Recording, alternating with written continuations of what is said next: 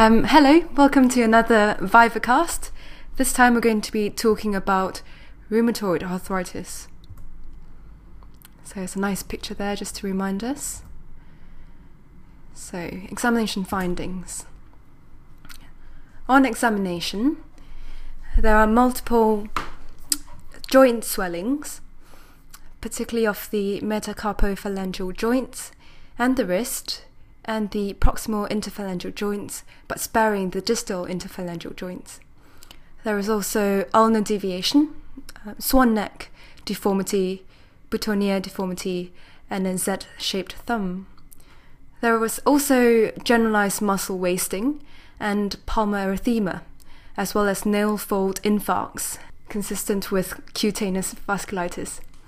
All of these signs are consistent with a symmetrical, chronic, deforming inflammatory autoimmune disease. So differential diagnosis would include osteoarthritis, although we'd expect it to involve larger joints, and including the distal interphalangeal joints, psoriatic arthritis, and I would look carefully for psoriatic plaques as well as nail pitting. Less commonly, crystal-induced polyarthritis, or in cases of oligoarthritis, infection as well. So classification criteria. So the American College of Rheumatologists classification has really superseded the older one, which we're more familiar with. For this, at least 6 points of more are needed for someone to have rheumatoid arthritis. And the criteria includes joint involvement, serology, including rheumatoid factor and antibodies against the citrullinated peptide, acute phase reactants, which include the C-reactive protein and erythrocyte sedimentation rate, and a duration of symptoms of more than 6 weeks. Just to remind ourselves of the older criteria, where at least 4 points are needed, of a duration of greater than 6 weeks, morning stiffness lasting more than an hour, swelling of at least 3 joints, swelling of the hand joints, which are symmetrical, the presence of rheumatoid nodules, which mean that the patient will also be positive for rheumatoid factor, and a list of radiological features, which include soft tissue swelling with juxta-articular osteoporosis, joint space narrowing, joint erosion, cyst formation, joint destruction, and joint subluxation or dislocation. Investigations.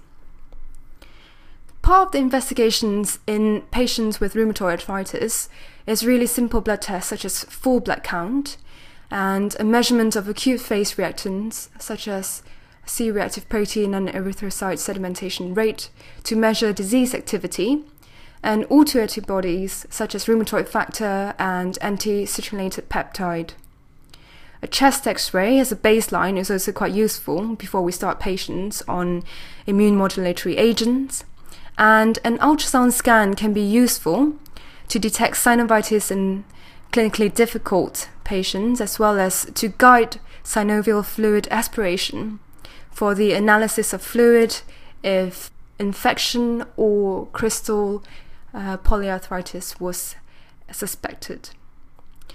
Radiograph of the joints are recommended early in the disease to detect structural destruction and should be repeated annually to assess response to treatment.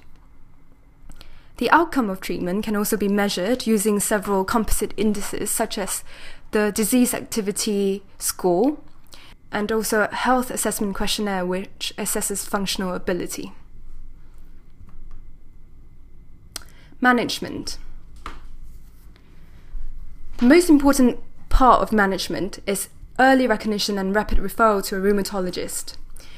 Non-steroidals can be used for pain relief and to reduce inflammation. And recent trials recommend that disease-modifying agents should be started early, as they can limit joint damage, control systemic disease, and maintain function. Among many agents, methotrexate is the first-line agent. It can improve clinical and radiological outcomes as well as increase efficacy of concurrent biological agents. Corticosteroids can be added to the DMARD, and in addition to that, biological agents could also be used, such as the anti-TNF-alpha monoclonal antibody infliximab or anti-CD20 monoclonal antibody rituximab. In addition to that, patients' cardiovascular risk should also be optimized, as patients with rheumatoid arthritis are at a greater risk compared to normal.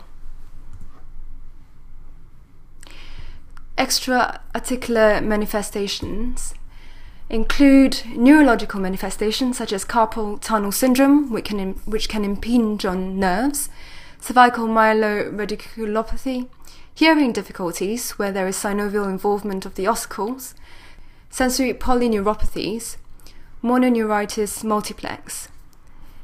Pulmonary manifestations include recurrent pleuritic pain, pleural effusion, pulmonary fibrosis, and pulmonary nodules.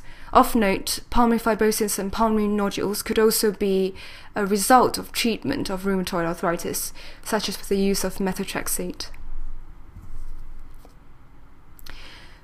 Slightly rarer manifestations include the cardiac manifestations, including pericarditis, pericardial effusion, valvular incompetence, especially of the aortic and mitral valve, amyloidosis, and myocarditis.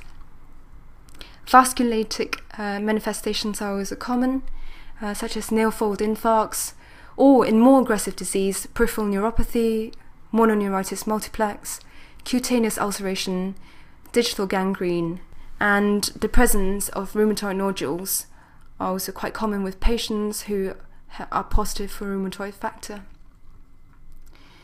Ocular manifestations include episcleritis, scleritis, and keratoconjunctivitis sicca. Felty syndrome can also be found in some patients with rheumatoid arthritis, which is associated with splenomegaly and leukopenia. And lastly, a lot of patients with rheumatoid arthritis present with systemic features which are non-specific, such as malaise, weight loss, anemia, lymphadenopathy, amyloid accumulation. And less commonly, pyoderma gangrenosum can also be seen in patients with rheumatoid arthritis. So that's it, rheumatoid arthritis in a nutshell. Thank you for listening.